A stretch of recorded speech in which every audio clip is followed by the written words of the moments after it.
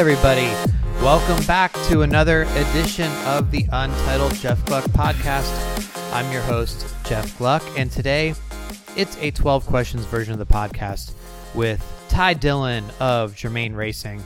Now, Ty Dillon just finished 11th at the Talladega race last weekend, a strong run for him, and he is currently third in the NASCAR rookie standings behind Eric Jones and Daniel Suarez. As you hear in this interview, you tend to forget Ty Dillon is a rookie at times. He's had a quietly solid season, ranked 24th in the point standings and an average finish of 20.6, where that car last year had an average finish of 25.6. So Ty Dillon actually having a pretty good season, all things considered. Anyway, wanted to catch up with him and see what his answers would be for the 12 questions, so take a listen. All right, everybody, I'm here with Ty Dillon. And Ty, the first question I have for you is, how much of your success is based on your natural ability and how much has come from working at it? That's a good question. I think 85% of your success is from natural ability, which stems from, I think, your alertness and keeping yourself out of trouble. Just a natural ability to be running at the end of a race is a big thing to being successful in this sport. But if you don't have that next 15%, of working hard and studying the sport and doing all the things that you need to do, you can't compete at the highest level and be successful. It seems like it's a smaller percentage, but it's a very important percentage. So Jeff Gordon, Tony Stewart, Carl Edwards, now Dale Jr. have all either retired or about to retire. What's your pitch for fans of theirs to become fans of yours? I mean, I think just get to know me. I'm a pretty interesting guy on and off the racetrack, pretty outgoing, I think, once you get to know me. And I'm pretty aggressive, and I have certain styles that are my own and unique. And as a rookie, you can learn my style and who I am, and kind of grow with me as I grow in the sport. Okay, sounds like a good pitch.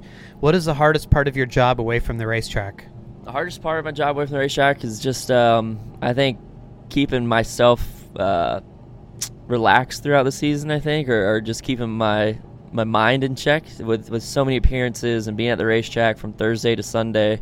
And then you're at the shop with meetings and on the phone.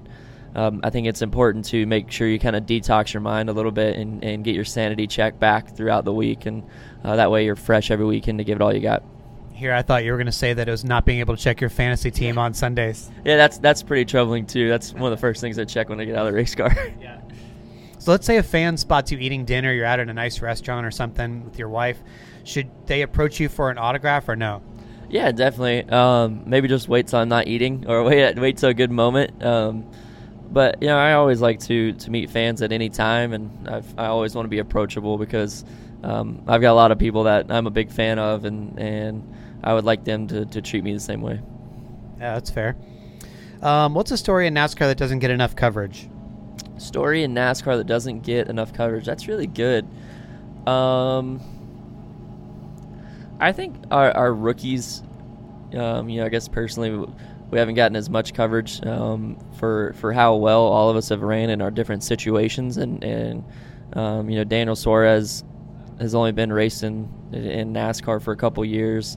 Eric Jones has been running up front and competing for wins at a lot of races. And then for my team, we've been running the best our team's ran in a long time and led more laps than all the RCR cars combined in our rookie season. So there's a lot of good stories that kind of get washed on the table with Junior retiring, which is also a huge story and so much going on in our sport. But I think if our sport's going to grow and we need these fans to be attached to new drivers, why not the rookie class? And I think there should be more attention drawn to that.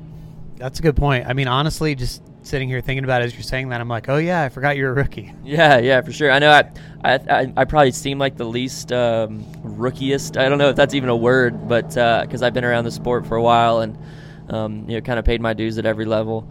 I'm still 25 and I'm still a rookie in this sport. And I think there should be more stories written about how successful this rookie class has been. Yeah. Who was the last driver you texted? Last driver I text. So Probably other than my brother, maybe Bubba Wallace or Blaney or Denny Hamlin. We're all in a basketball league together, so we're constantly talking to each other about stuff outside of racing, mainly sports stuff. So you're part of the hoop group, is that right? Yeah, I'm in the hoop group. I led the league in rebounds last year, so I'm not really the offensive star, but I'm a hustle defensive guy. But you're not one of the biggest guys, but you're still getting the rebounds? Oh yeah, I can jump out of the building. So I think Blaney and I have the best hops in the league, and I'm a little taller, so I get the rebounds. Okay. Wow, interesting. Do you consider race car drivers to be entertainers? I do. I think we're definitely entertainers when people tune in on the weekends and are watching us on TV. I think if you're being watched on TV, you're an entertainer, and that's just part of what makes our sport what it is. And what launched our sport into the next level was a fight on the backstretch, and that was entertainment. And some of the things that we're able to do in the race cars are what really spikes interest in our sport, and that's all entertainment to me. What is your middle finger policy on the racetrack? Middle finger policy, I use it a ton. I probably use it too much. It's just it's an easy go-to to let somebody know how you feel. Honestly, I think there should be a middle finger cam on the cars, because I'm pretty sure every single driver throws at least 4 to 5 birds a race, and it'd be pretty interesting. I'd love to see a tally of that. Like, oh, look, he's just threw his 5th middle finger. Yeah, they just put a camera on each straightaway, because nobody wants to do it in the middle of the corner. Some people do it in the middle of the corner, and it's pretty impressive. But you could probably catch them because there's enough guys with white gloves and stuff, and just keep a tally someday. That'd be a good deal for one of the TV shows. A couple drivers this year answering this question have said it's an instant wreck if somebody does it to them. Are you worried about that at all? Well, I haven't been instantly wrecked yet, and I've done it a lot, so I'd like to know who that is. Okay.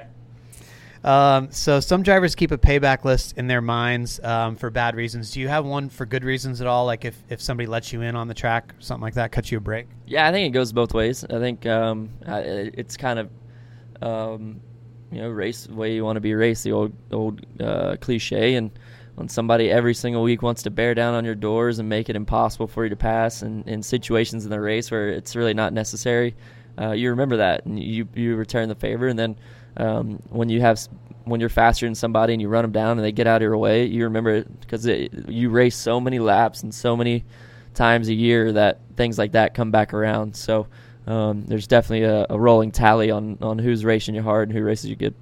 Okay. Who's the most famous person you've had dinner with? Most famous person I've had dinner with? Wow, that's a good one. Man, I've had dinner with some really famous people. Probably most recently we went to dinner in Charlotte with Steven Soderbergh. Oh yeah, Steven Soderbergh. Yeah, the producer. So that was really cool, really interesting, and he produced the Ocean's movies, and then Logan Lucky that just came out. So, just talking to him and hearing some of his stories and talking about his profession is really cool. Yeah, that would be awesome. I'd love to have dinner like that. What is something about yourself that you'd like to improve? Something about myself I would like to improve. I think I carry a lot of stress on my shoulders, and I really want to be the best at everything I do, and sometimes that makes in racing makes me a little more stressed out than I probably should be, and I allow it to impact me a little deeper than I should. Hopefully, as I grow and grow out of being a rookie and get more seasoned in the sport, you grow more comfortable in what you're doing and your ability.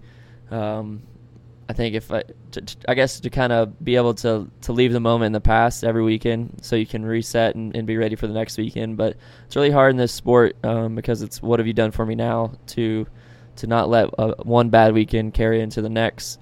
And I kind of struggle with that a little bit this year because it's been such an up and down being my first season. I think that's kind of the rookie wall that everybody goes through. So hopefully that's one thing that an area grow in, and I know it will. Especially my wife does a good job of keeping me on equal ground and keep me grounded and keep my head in the right spot. And then with a little girl on the way too, I think that's going to help. Yeah, that's pretty cool. So each week I ask a driver to give me a question for the next guy. Last week was Trevor Bain. He didn't know it was you specifically, but he says that basically he struggles at times with if he doesn't make the playoffs, I guess keeping his head up and going through the grind of the rest of the season. Like, he finds it kind of hard. So he was wondering if you have any tips for how you've been doing to, finish out the season strong, even though you didn't make the playoffs. Well, it's kind of hard being a rookie going through it the first time, but I think my plan since the chase has started is start building momentum for next year and start racing for next year. That's kind of how this sport goes. You start preparing for 2018, I guess in August, November, October time, and I think if you start rolling good momentum at the end of this year, it really jumpstarts you in the next year, and so that's kind of been my game plan. So next week, I'm going to the F1 race in Austin. So I'm potentially going to do a 12 questions interview with one of the Haas F1 team drivers. Is there any question that you have that I could ask to them? Let's see. Who do they think's more athletic, F1 drivers or NASCAR drivers? Okay, that should be an interesting answer. Yeah. Thanks for joining us. Yep, thank you. Thanks for having me on. All right, everybody. So there you have it. Thanks to Ty Dillon for his time. And as you heard, I'm going to the F1 race this weekend. Really looking forward to that. I've never been to an F1 race, so I'm anxious to see what their answers are going to be and what the whole weekend is going to be like. I'll probably be filing daily updates over at jeffgluck.com. I'm not sure if I'll be able to do a post-race podcast.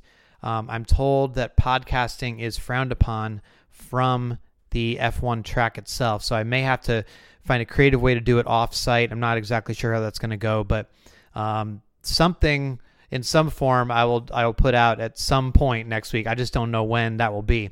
But in the meantime, tomorrow on the Social Spotlight edition of the podcast is Parker Kligerman, and I interviewed him before he won the truck race at Talladega. So lucky timing there, and it's a really good discussion talking about his views on social media. I think he has a really great perspective.